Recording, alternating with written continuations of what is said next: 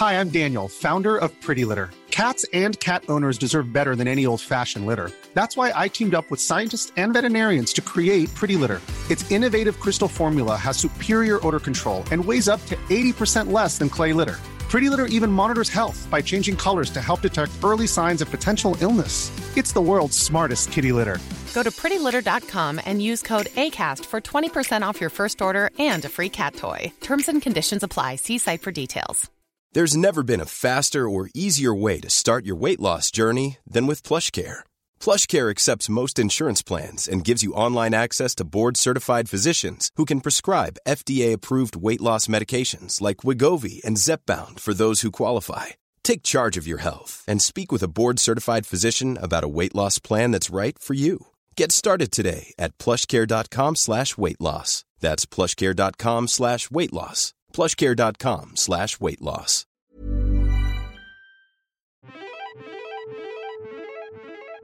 Hi everyone, thanks for downloading the Third Coast podcast. I'm Dennis Funk. We've just added a brand new story to our audio library over at thirdcoastfestival.org, and I hope you head over there and have a listen.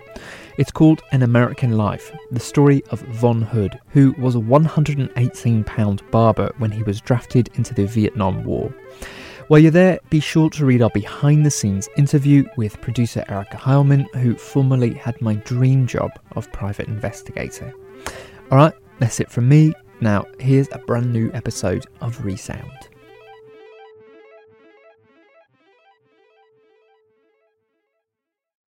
From the Third Coast International Audio Festival in Chicago, I'm Gwen Macsai, and this is Resound. Resound is a remix of music, documentaries, found sound, sound bites, and playlists we find all over the world. We listen to everything we can get our ears on, then play you the best of what we hear each week on Resound. This week, we're featuring the musical documentaries of Alan Hall, founder of Falling Tree Productions. Alan first came to our attention when he sent us this back in 2005. Is this the real life? 'Cause I'm easy come, easy go. Little high, little low.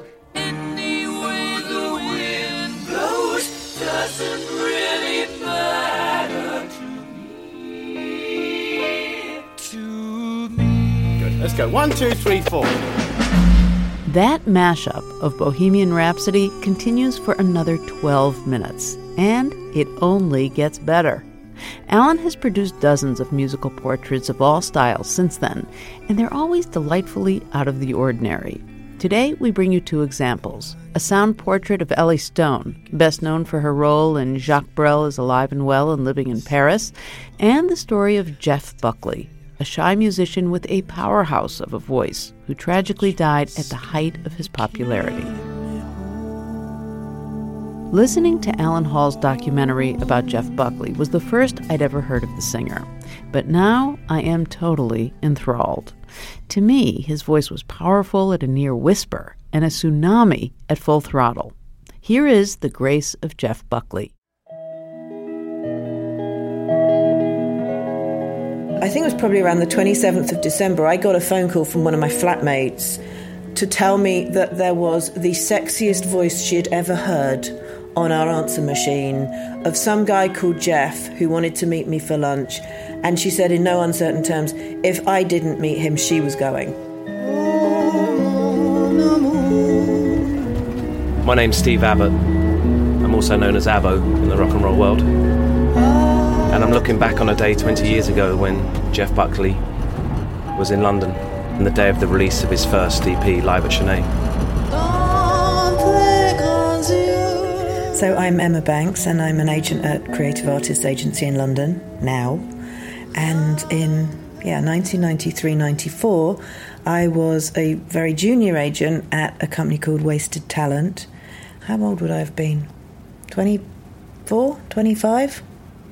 Jeff was staying in the UK over Christmas, and we'd been in contact, and he said he was going to be around, and, could we meet up? I was like, yeah, sure, of course we can.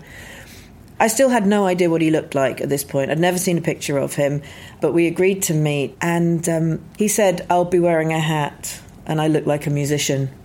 So I was waiting at the restaurant, and in he walked, and it was obvious that he was a rock star. It's a song about a dream.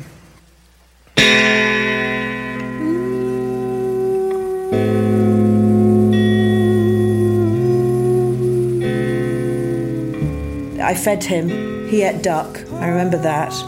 And we just chatted. We chatted about his life, his family, his music, his aspirations. It's about the music stupid. It was like, let the music do the talking. I'm Dave Laurie, and I was the manager of Jeff Buckley. You know, it was at that point that he said to me he didn't ever want to play any big venues. He wanted to keep it small. He wanted to play bookstores, things like that. That laid down the gauntlet for me. So I was like, okay, if you want small gigs, I'm going to find you small gigs.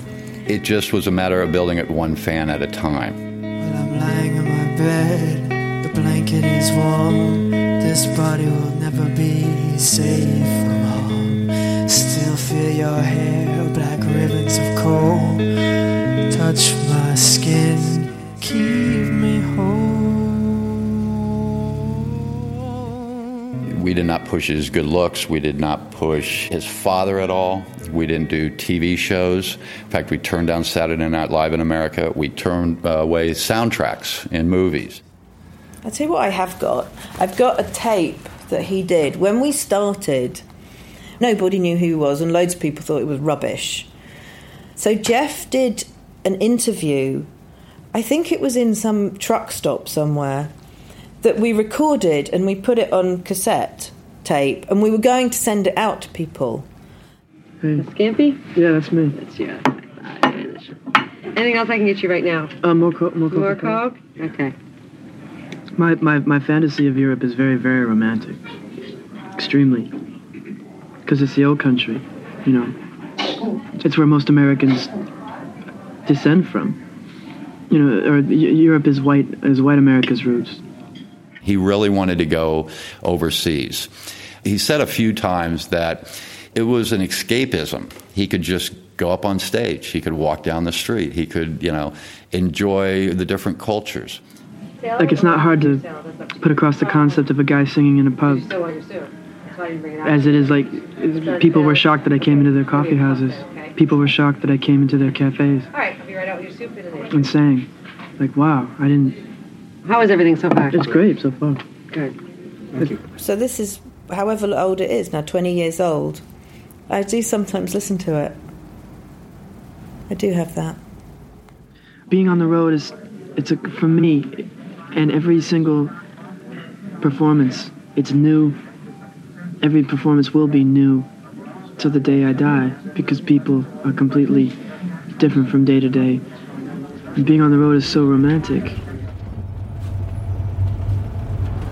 The day started having breakfast, Jeff and my family. He was brilliant at mimicking anything, not just music. And I remember he kept my daughter Hope very much amused with his Disney impressions. We had a photo shoot with Kevin Westerberg at midday. We had a GLR session at 3 o'clock in the afternoon. And that night he had his first proper London gig at Bunge's Folk Club in Soho.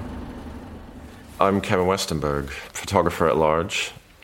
And I'm digging out the old photos from March 18th, 1994, which was my one and only proper photo shoot with him.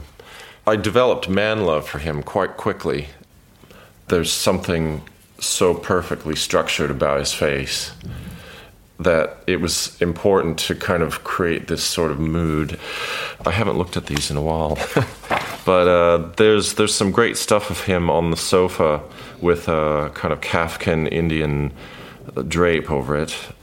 When he got the guitar in his hand, then he started actually playing, and he started to become even more himself. I think he's kind of cradling the guitar there and actually nurturing it, maybe. When I met him that Christmas, he'd been given the numbers of the people at Sony in the UK to see if maybe they'd like to meet him, and not one of them returned his phone call. The history gets rewritten And I think all the way up to that sort of, that March trip, loads of people didn't get it. Loads of people didn't understand it. So when I saw Jeff play live with just a guitar and see him, and this was New York, and just silence an audience, you could hear a pin drop. I've never seen an artist do that before. So just putting him up there naked on a stage with a guitar and let that voice, it was so fun on that first tour, just watching people their jaws drop. They'd be reading a book and all of a sudden look up and they're going, oh my God. It was that way. There were a little bunch of us that were believers, but it only took a few of us to be really passionate to get the word out. Yeah, Jeff was on a bit of a high after the photo shoot, and we were on our way to GLR Radio. This was the first day that Jeff's record was out. To say he was excited was an understatement. He had a lot to say, really, and this was his first proper British interview. But unfortunately, on this day, there was really bad traffic due to a crash in Baker Street. So to pass away the time, I said to Jeff, this isn't the programme that you're about to go and do. And that was really a big mistake, because as soon as we turned it on, the DJ was front announcing Jeff's performance by mentioning that she had Tim Buckley's son coming into a session. She didn't even mention the word Jeff. Everything was Tim Buckley's son, Tim Buckley's son. Jeff eventually lost his rag and, wearing those big black boots, kicked the radio. And the face of the radio literally split in two. And it was shocking for me, because this very quiet, introverted musician that I got to know over the last few weeks, I suddenly saw a whole different side to him. And I didn't really understand the relationship with his dad and the complication of that. And we both went silent. As soon as we walked in, the producer said, so you've bothered to turn up. The irony of this was GLR had all these traffic reports talking about Baker Street, so they would have known why we were late. So we walked in this very, very frosty atmosphere, and I saw them push the record button to tape the session. And Jeff was, I don't want it taped. I don't want to be here. And he wanted to walk out. Of course, it was only a bit of an artistic strop. Well, we're really happy to say that Jeff Buckley has managed to get here. A bit of a problem with the traffic, I think, which I think everyone can identify who lives in London. Jeff has just finished his first album, live at Chennai, and he joins me in the studio now. Hello. Thank you very much for coming in. You're signed to Big Cat Records. And Jeff sat there almost sulking, and I still wasn't sure that he was going to play. To a big label. Anyway, he answered the usual questions, very sort of tautly and without much grace, to use a pun. There's no rules but yours. I suppose the way to do it is not to be afraid of the record company, because I suppose if they say we want you to do this and you say no, there must be a certain amount of fear that you think, they might ditch me. They have their opinions, but I'm the one that makes the work, so... Is that quite unusual, do you think? No, it shouldn't be unusual. But the people I'm with are pretty cool. I mean, I like them. I think you're very lucky. Okay, what are you going to play for me? A song. It's called Grace.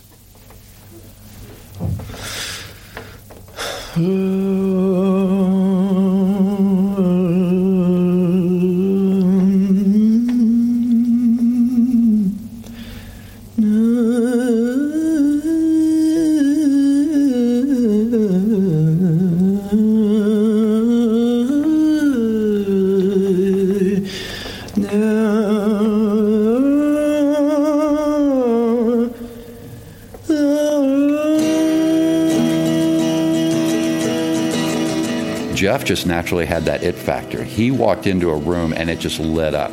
His personality, his aloofness.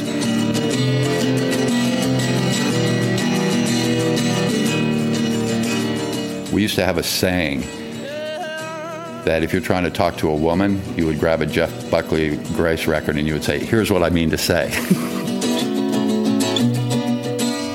And he was different to most artists at the time. It was very uncool at the time to talk about influences. Jeff wore his influences on his sleeve.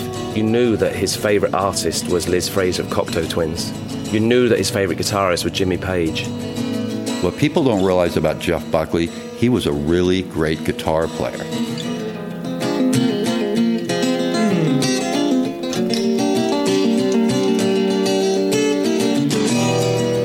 And it set its sights on people like Nusrat Fateh Ali Khan, who had a spiritual element to the music, that they reached a place with their music. And actually that performance of Grace at GLR was probably the closest I ever saw him reaching that place.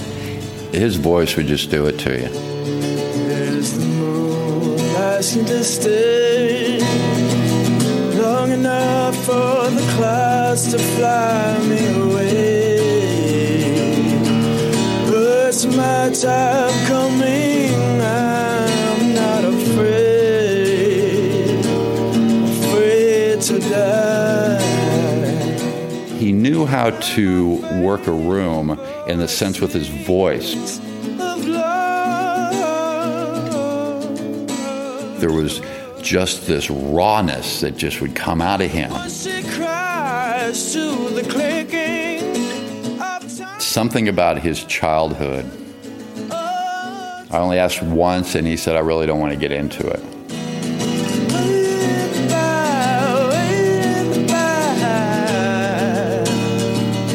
I think there was this shy kid who held his emotions inside, and I think music was his only outlet to let that out.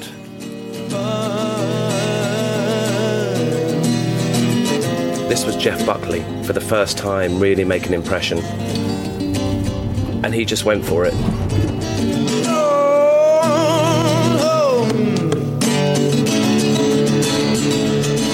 I couldn't believe he'd sustain it. I was expecting his voice to go or him to lose his way on the guitar, but he didn't. It just built and built and built.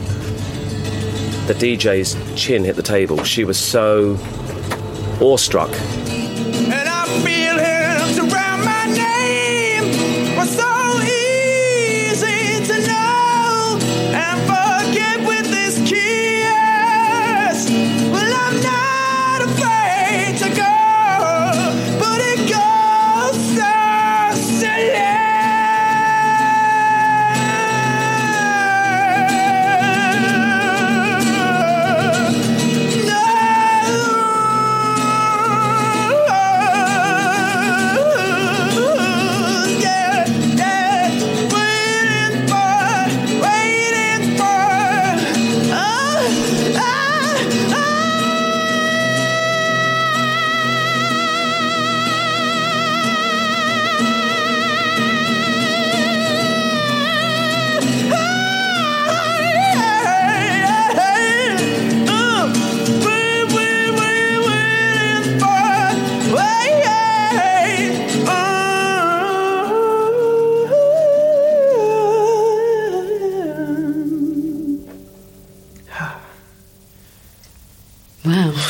That's a real sort of emotional roller coaster there. That's Jeff Buckley live in the studio and a number called Grace. Musically in the song, I mean, it's just so varied. I mean, there's everything in there. And it's obviously a real performance for him. I mean, he looked quite exhausted at the end of the song. No, I was just getting a lot of anger out. Yeah. Something happened on the way. So you're sort of screaming your anger out. And for him, as soon as he finished the song, you could feel a whole wave of release sort of pass over his shoulders and head into the studio. And everybody just went, oh, wow. One thing that comes out very clearly from that is that you have a massive vocal range. Oh, thank you. I mean, did you have to work on that, or was it just natural? Ever since I was a kid, I had a pretty high voice. Like, people would call up the house and think I was my mother. And I got very self-conscious about that, so I would do things, you know, whiskey and stuff. It was always very musical. I mean, it was basically just me and my mom. What kind of stuff were you listening to when you were sort of growing up? When I was a kid? Yeah. Well, when I was a kid, I knew, like, a bunch of, like, Spanish children's songs, like Mi mano y colindo y blanco, and all that, you know. And then growing up, like, all the pop at the time was pretty stinking awesome. You know, like Stevie Wonder and the Doobie Brothers and all those stuff. Tons and tons of Joni Mitchell. With women musicians, be it Marianne Faithfull, Chrissie Hynde, Debbie Harry, these were all people that he gravitated to. Liz Fraser. He loved women, or he wanted to be loved by women.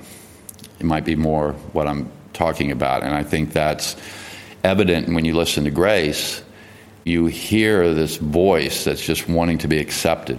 There was something just so endearing about Jeff. I think if he got you and if he felt a connection, you got all of him quite quickly.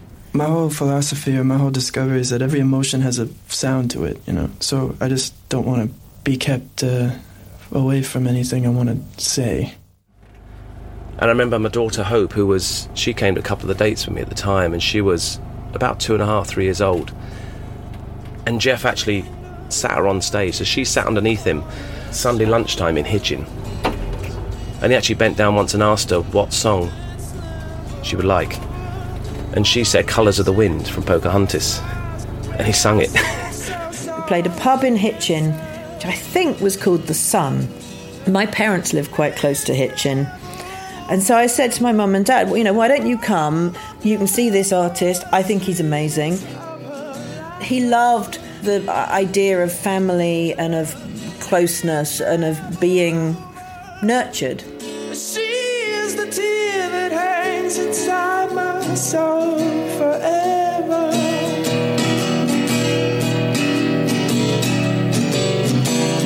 Well, maybe I'm just too young to keep good love from going wrong.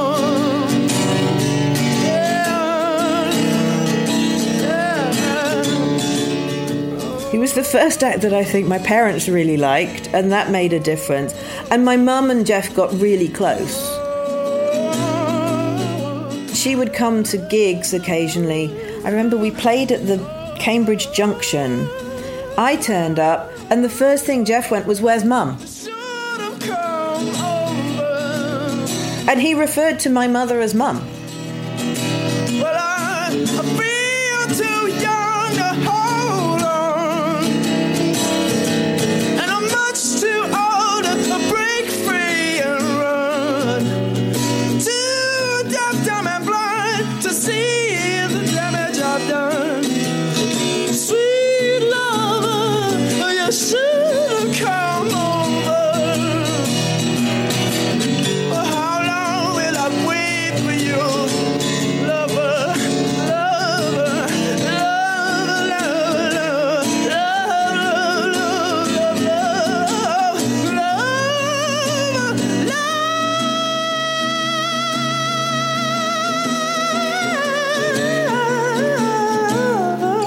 You should have come over,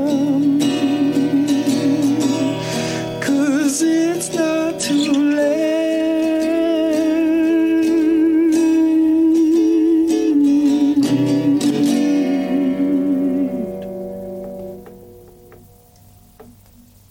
Stunning live music there. Jeff Buckley is in the studio with me, and that was Lover, You Should Have Come Over. That was really fantastic. Thank you ever so much for coming in. I've really enjoyed thanks that. for having me. It's fantastic. If you missed Jeff last night at the Garage, you can see him tonight at Bungees, and I just think you should get down there because it was Bungees. amazing. Bungees, yes. Looking forward to that, I should. Jump on over. GLR presents live. So we're in Bungees. It was an arch under, I assume it would have been under a music shop. It's not there anymore. It's a bomb shelter. It has a domed roof made of brick. It was tiny. It was 80 capacity probably. And there was a whole line of people going down the block. It sold out very, very quickly. I mean, we're talking 3, 4, 5 blocks. And it wasn't just single file. It was 3 or 4 deep. There was as many people, if not more, standing outside the gig than there were in the gig. Well, Jeff immediately sent me out for roses. So I got like 50, 60 roses. And he passed them out to everybody in the audience. I suddenly wondered whether we could do another show. Well, Emma Banks said, I'm going to leave. This was about halfway through the set. I'm going to go down and book another show. The old Forge, I mean, it was literally 10 minutes, 5 minutes away. Went up there, walked in to a completely empty venue. And I went up to them and I said, I've got an artist that has sold out down the road and he would sell out again here tonight. Would it be possible for us to play here? And then it was pretty much like Pied Piper. Walked up Charing Cross Road with just a whole bunch of people behind me as we did a little procession. We walked exactly this route up to the 12 Bar Club. When we turned onto Denmark Street following Jeff and Emma, of course, this is like the hub of English creativity back in the day. And it wasn't lost on Jeff, of course, because he was carrying his own guitar, his Fender Strat. But of course he was very distracted by all the guitar shops and everything in the window. Everyone went in. Jeff set up, said, I love it, it's a really great space. And Jeff started playing and pretty much didn't stop. Jeff, because he just loved to play, just kept playing, just kept playing, just kept playing, just kept playing. It was one of those remarkable gigs that goes down in folklore, I suppose. You knew sitting there that you were actually witnessing history. I've never done it again, but I've probably never had another artist that's like Jeff Buckley, so sometimes things really are a one-off.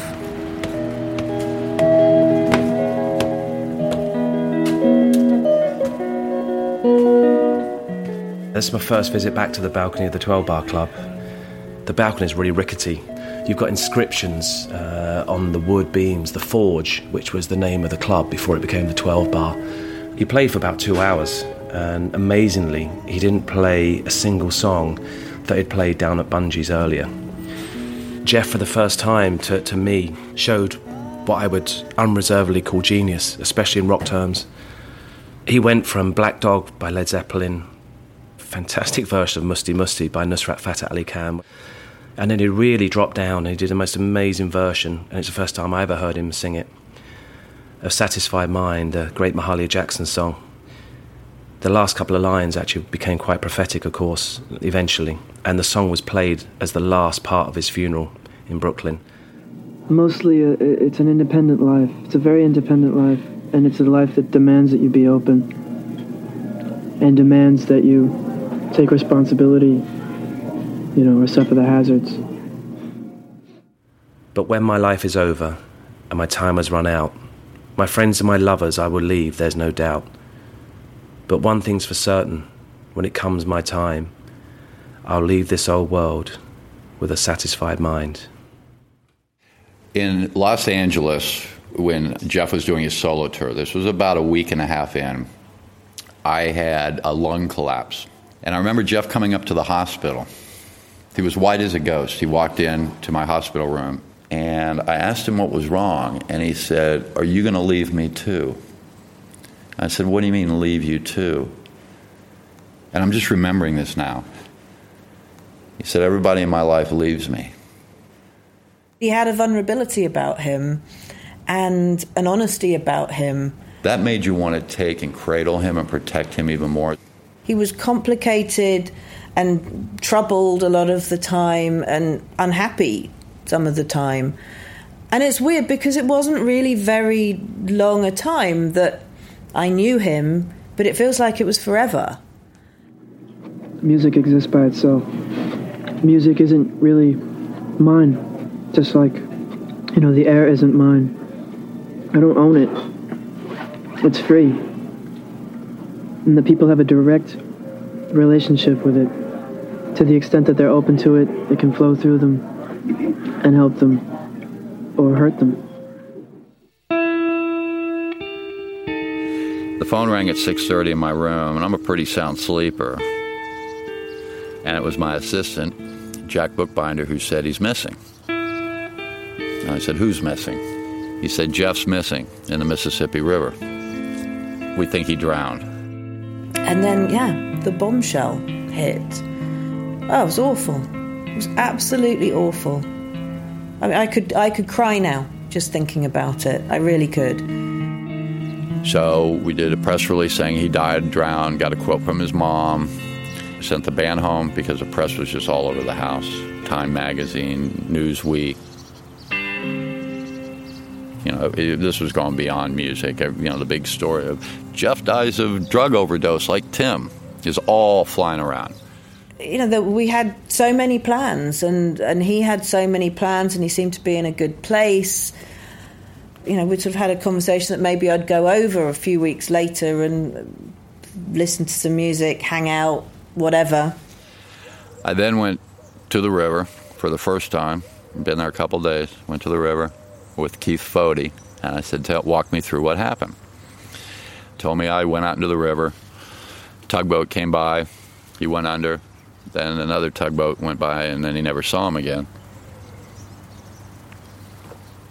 And I said, give me 15 minutes. I sat there and bawled like a baby for 15 minutes. And then I got mad at him for leaving me with that pile of shit.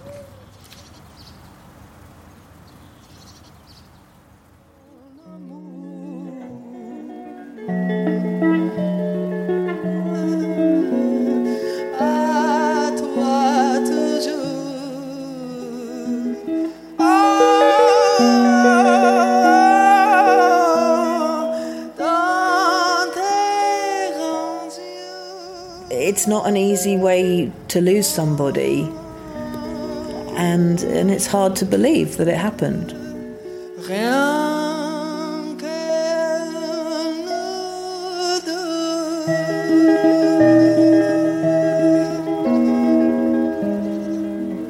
I'm blessed to have worked with him.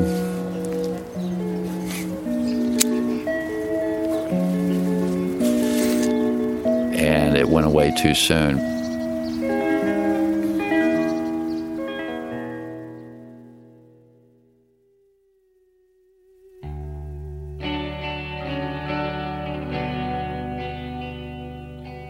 The Grace of Jeff Buckley was produced by Alan Hall for Falling Tree Productions and BBC Radio 4. Check out our website, thirdcoastfestival.org, to hear lots of additional work by Alan Hall, plus thousands of other great audio stories for your listening pleasure. Coming up after the break, the music of Ellie Stone, the tremulous singer now in her 80s. Stay with us.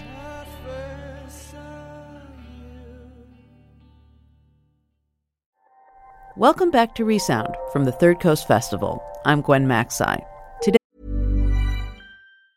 There's never been a faster or easier way to start your weight loss journey than with PlushCare. PlushCare accepts most insurance plans and gives you online access to board-certified physicians who can prescribe FDA-approved weight loss medications like Wegovy and Zepbound for those who qualify. Take charge of your health and speak with a board-certified physician about a weight loss plan that's right for you. Get started today at plushcare.com/weight loss. That's plushcare.com/weight loss. plushcare.com/weight loss. Today we're listening to musician portraits by the British producer Alan Hall. Now, to me, Ellie Stone's voice is like a stream of clear water just floating by. I loved all games and fairy tales. She began her career in the 50s and was best known for her role in the original cast of Jacques Brel is Alive and Well and Living in Paris, which began off-Broadway in 1968 and went on to Broadway, television, and film. When I was growing up, we played that LP often in my house and went to see the show when it came through Chicago in the early 70s. I'd never heard music like Brel's or heard a voice like Ellie's. Now I'm only too happy to be reunited with her crystalline sound. Hi. I hope you weren't getting too anxious. Hi, I know. I'm sorry, but there was a delay in the train. The voices of Ellie Stone. I'm Noriko, the recording engineer here. This is a story from off-Broadway. Do they have coffee? Would you like it? Yeah, have you got a coffee? Broadway, 40 years ago. Oh, that's wonderful. You don't have soy milk, do you? It's a story shared between the singer, Ellie Stone, and the songs of Jacques Brel. See how it is. And then the idea will be ultimately to cut it in with, musical illustration and just to kind of build a picture of all right. You and Brel and... Anyway. Yeah. So through here. A life in song. I really feel like I'm back in the business again. And it's a story shared also with listeners like me who fell under the spell of a most distinctive voice. You really want me to get that close? Yes. The tremulous voice of Ellie Stone. The closer you are, the more sympathetic you'll be, the more people will love you. The what? The closer I am? Yeah, the closer, more sympathetic you'll sound. Yeah. Oh, in other words, the more distant I am, the more distant I sound. Yeah. So we want to be... All right. We want to be close to you. Are you running? I'm Ellie Stone. I was a singer. I'm part of the continuum of showbiz. I'm going to be 88. And I I was happy to get out of it. I was in my late 60s when I decided that was the end of it. My mid-60s, actually. But, no, I was happy to not sing.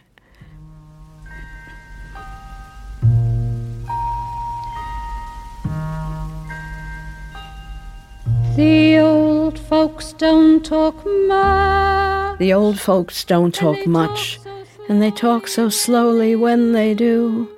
They are rich, they are poor. Their illusions are gone. They share one heart for two. Their homes all smell of time, of old photographs and an old-fashioned song. Though you may live in town, you live so far away when you've lived too long, etc. The old folks never die. They just put down their heads and go to sleep one day. They hold each other's hand like children in the dark, but one will get lost anyway. Old folks, for me, I felt that as an actor, the only way I could approach that was just very coldly. To put pity into it would be awful, and this is really where one can miss on that one.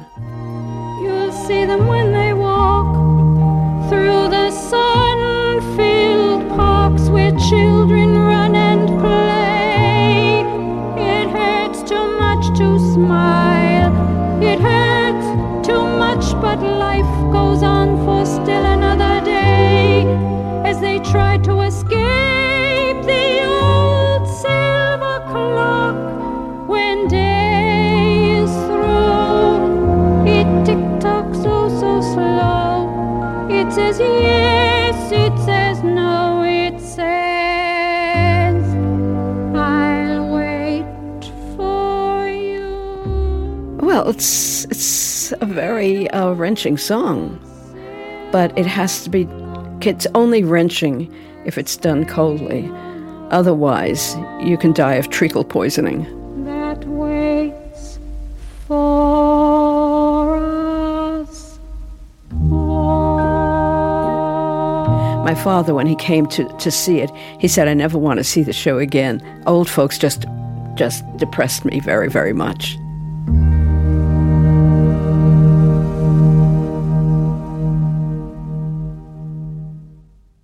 Singing, I think, was probably the only place where I was able to express my feelings. I was very, very tied up,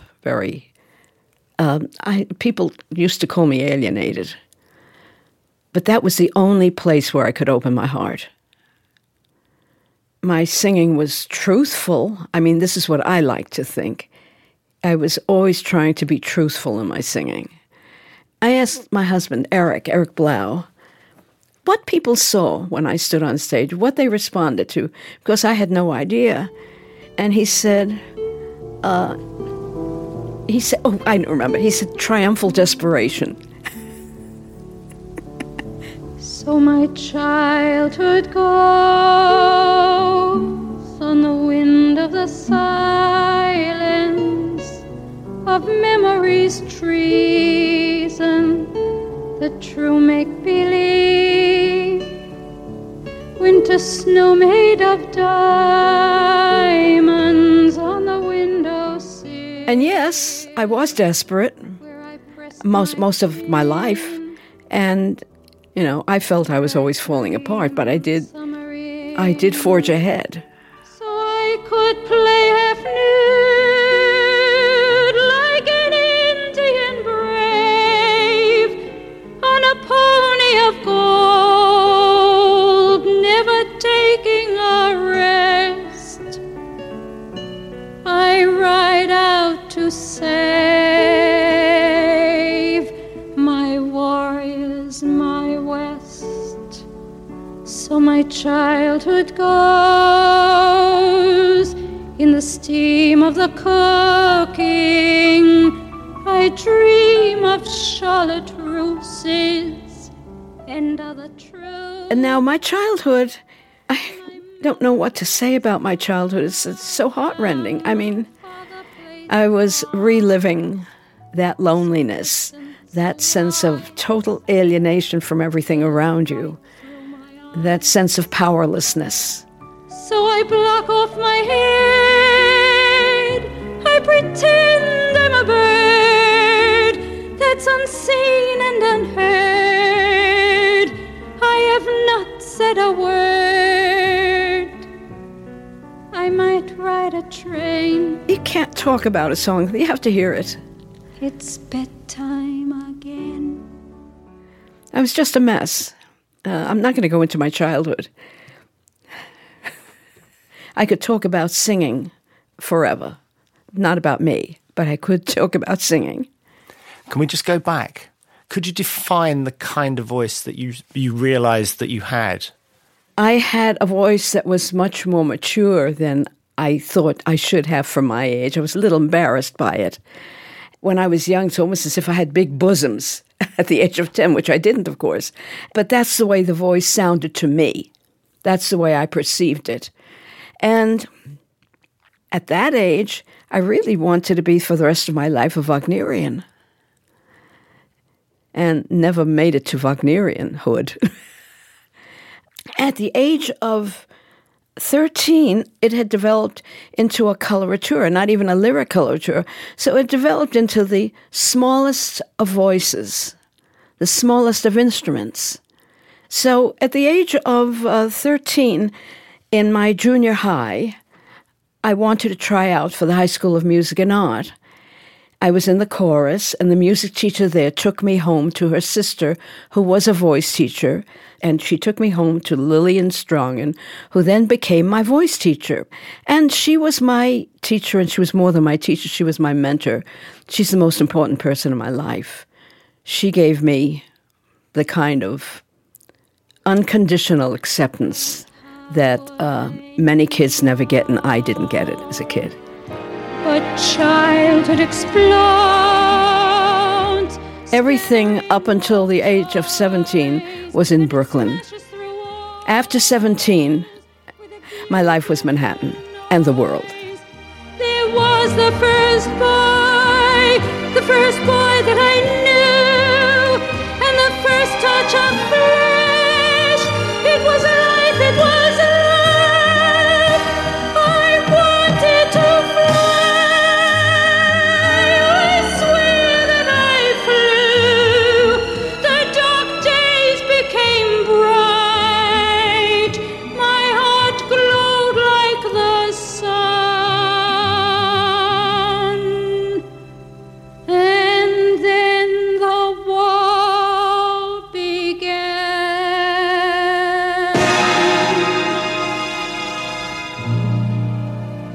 And here we are tonight.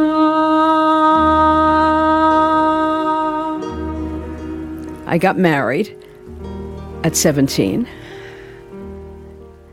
and got divorced shortly after. I know it sounds funny, but I just wanted to get out of the house. In those days, it was kind of glamorous to be a divorcee. So I said, if I get married, then I can get divorced, and I'll be glamorous. I mean, remember, the movies were full of glamorous divorcees. So Eric Blau, the poet, was your second husband? Yes. I, Marique, Marique, the Flanders sun burns the sky since you are gone. I, Marique, Marique, in Flanders field, the poppies die since you are gone.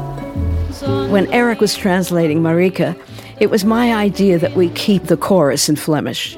It just rolled off the tongue so. It just seemed right.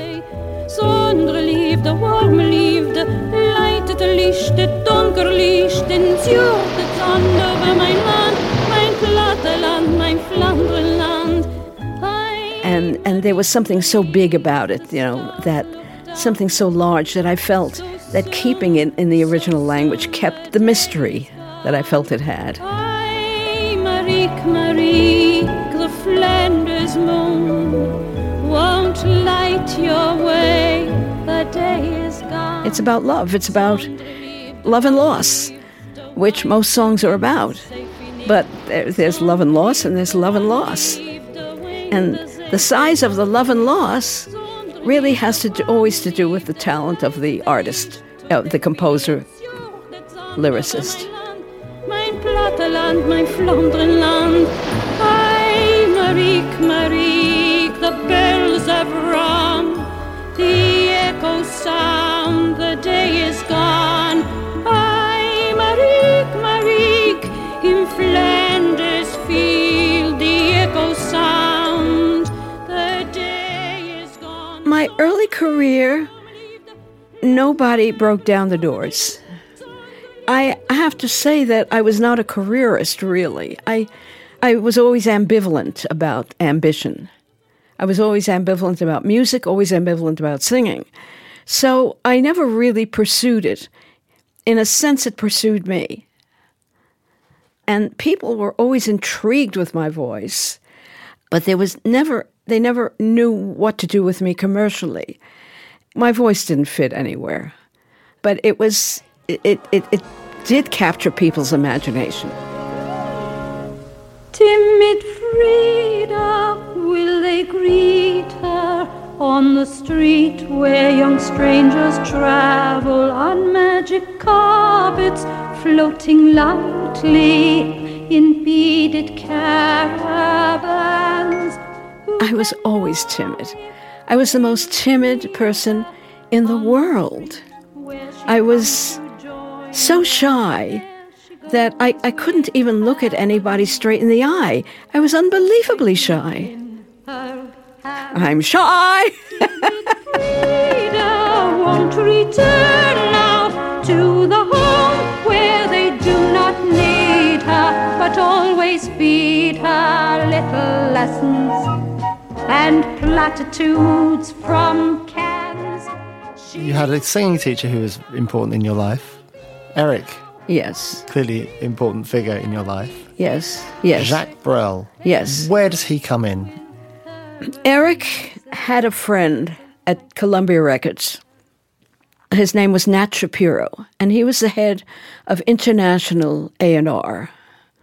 And we were up visiting him at one point, and he played Brel for us. And I went ape, and I said, Eric, and Eric was a poet, you know. And I said, Eric, would you please translate some of these lyrics for me? And he did. And then we met Mort Schumann. He wrote The Last Dance for me. He was also crazy about Brel, because Mort had gone to Paris long before and got to know Brel. I mean, he sort of kneeled at the shrine. Like a poet loves, my nights were made of stars and fears, thinking that you would go away and leave me only with my tears. These were songs that had so much meat in them. There is not a song that is not about something that is very crucial to life. And he had a very jaundiced eye. And he spoke on so much. On hypocrisy, on venality, on vanity, on all these things. I find it very hard to discuss what's great in something that's great. It's like trying to punch a cloud. You can't. It's very hard for me anyway. And Eric and Mort and I decided that somehow this body of music must reach the American public. And then we decided the only way to do it is to take this body of work, turn it into a show. And in those days, there was word about Hitler And they were saying Hitler's alive and well and living in Argentina, or Hitler's alive and well and living there, et cetera, et cetera. So, Jacques Brel's alive and well and living in Paris. And that's how the Brel show came about. Fantastic. We need to stop now here. Okay. Can we go for tea? Yes. You are magnificent. Oh, thank you. I'm so unused to being interviewed.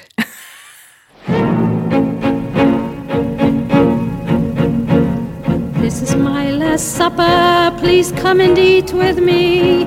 I want all my old friends. There we are. And then we're in Sardis. Supper. Make reservations, please. You'll all know one another, except blacks and Chinese.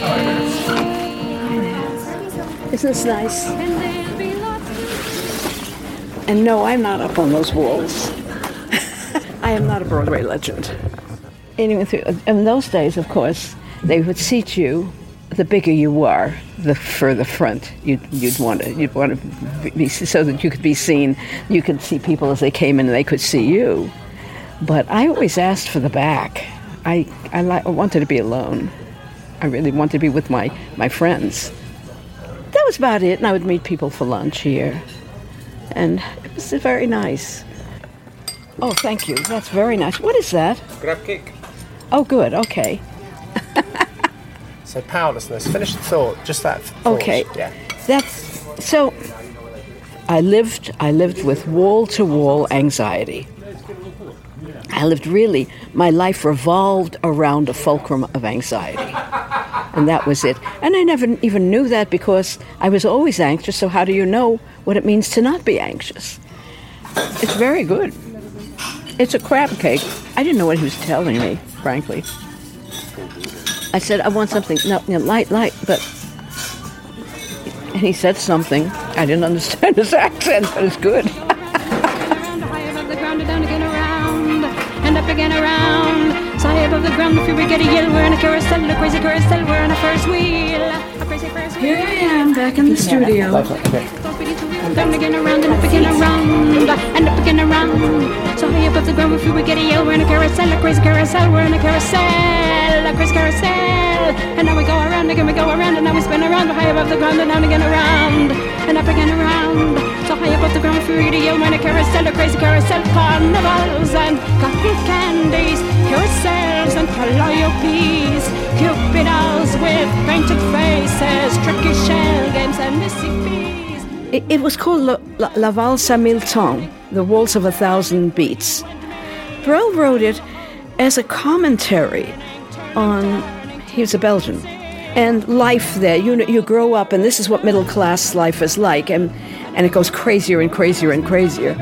And Eric, he managed to create that sense of the craziness of life through the medium of the carnival and what happens to life that starts out innocently enough and then ends up with insanity. Crazy carousel, and then we go around, again we go around, we're spinning around, we're heading down again around, and then we get around. So I hold the ground, we're getting yell, and a carousel, a crazy carousel, la la la la, la la la la, la la la la la.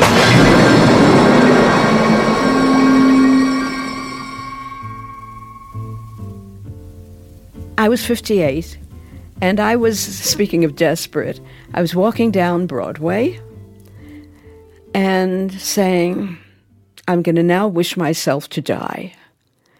And I had done that many, many times in the past, but this time I really meant it.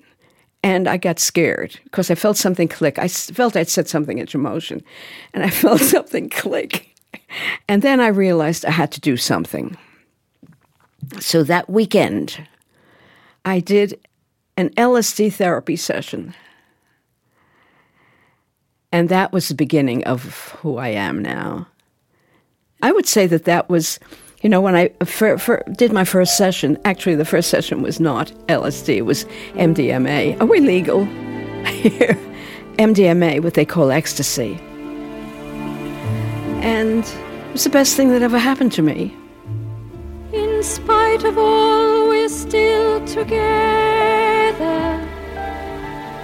So many years of smiles and tears. In spite of all, we're still together, so many years of smiles and tears. How many times we'd part forever, and I would leave for parts unknown. A day, a week, and I'd feel terror and crumble on the telephone.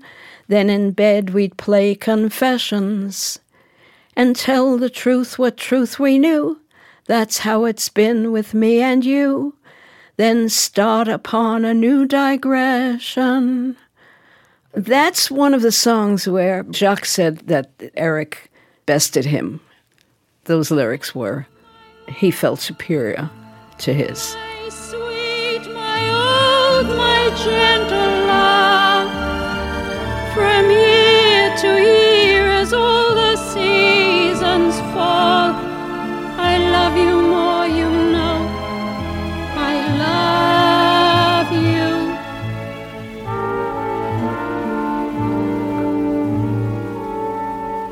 In spite of all, we're still together. So many years of smiles and tears. How many times I found another, but you loved others too, my dear. A day, a week, and I'd need pardon and fumble out the key to home and take a wound that went unhealing. For you'd forgive without forgiving, but of course we went on living, our sorrows locked in Christmas Eve. Oh, my love, my sweet, my old, my gentle love. From year to year as all the seasons fall, I love you more, you know, I love you. Oh, sorry. Thank you so much for just bearing with me and you know, excuse me. What happens when you get old is that what happens when you get old is you have nothing to lose anyway. So, all right. You sounded great. Good.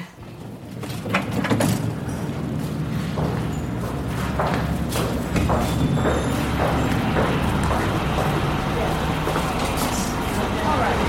Well, then let's see. Let's go that way. It goes uptown. Yeah. So this is your city? This is my city. Born and dragged up here.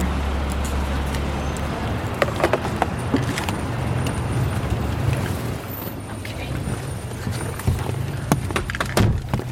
Can you take us to, let's say, Broadway and 44th? We can get off at 43rd. How's that? 43rd and Broadway? Yes. Okay. Thank you. Oh, wait a second. This doesn't want to turn off. I wanted to turn it off. I guess we can't. We can't. That is a great song for all of us, isn't it? I love the last one, you know, the last one. And sometimes we were almost happy, and sometimes we would almost touch. I think and sometimes we were almost happy, and someone we would almost touch. I think we wanted very little, but that always seemed too much. And did we say we wanted children? I really cannot quite recall. Yeah, what we wanted was a freedom to laugh, to dance, to have a ball. And sometimes we were almost open, and sometimes we would almost touch. Eric was quite an interesting poet. I think we wanted very little, I think his poetry was the best of his writing. but that always seemed too much. Anyway, dear. And did we say we wanted children? I And did we say we wanted children? I really cannot quite recall. What we wanted was our freedom to dance through life, to have a ball. We are just surrealist pilgrims melting clocks in marble halls. I'm still touched by those lines.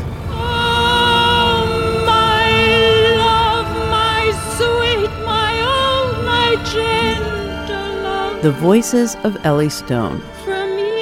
Produced by Alan Hall for Falling Tree Productions and BBC Radio 4. I love you more, you know. I love you still.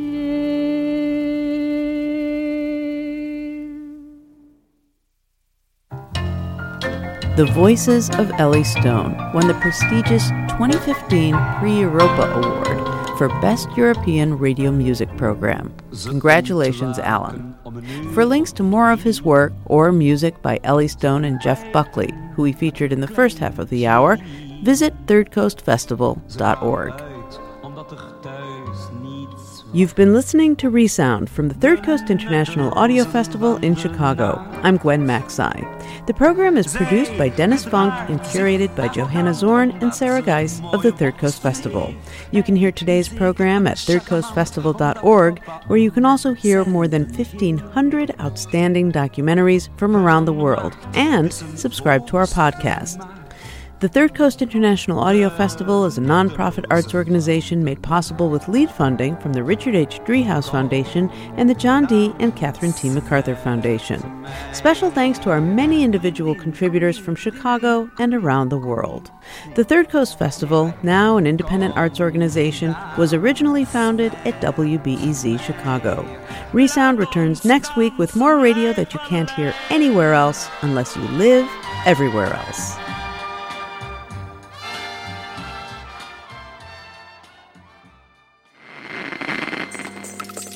You've been listening to the Third Coast Podcast. If you like what you heard today, leave us a review on iTunes, send us an email, or let us know through Facebook or Twitter.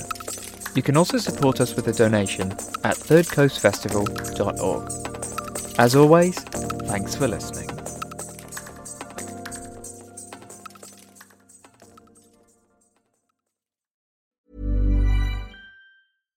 Hi, I'm Daniel, founder of Pretty Litter. Cats and cat owners deserve better than any old-fashioned litter. That's why I teamed up with scientists and veterinarians to create Pretty Litter. Its innovative crystal formula has superior odor control and weighs up to 80% less than clay litter. Pretty Litter even monitors health by changing colors to help detect early signs of potential illness. It's the world's smartest kitty litter. Go to prettylitter.com and use code ACAST for 20% off your first order and a free cat toy. Terms and conditions apply. See site for details. Even when we're on a budget, we still deserve nice things. Quince is a place to scoop up stunning high-end goods for 50 to 80% less than similar brands. They have buttery soft cashmere sweaters starting at $50, luxurious Italian leather bags, and so much more. Plus, Quince only works with factories that use safe, ethical, and responsible manufacturing. Get the high-end goods you'll love without the high price tag with Quince. Go to quince.com/style for free shipping and 365-day returns.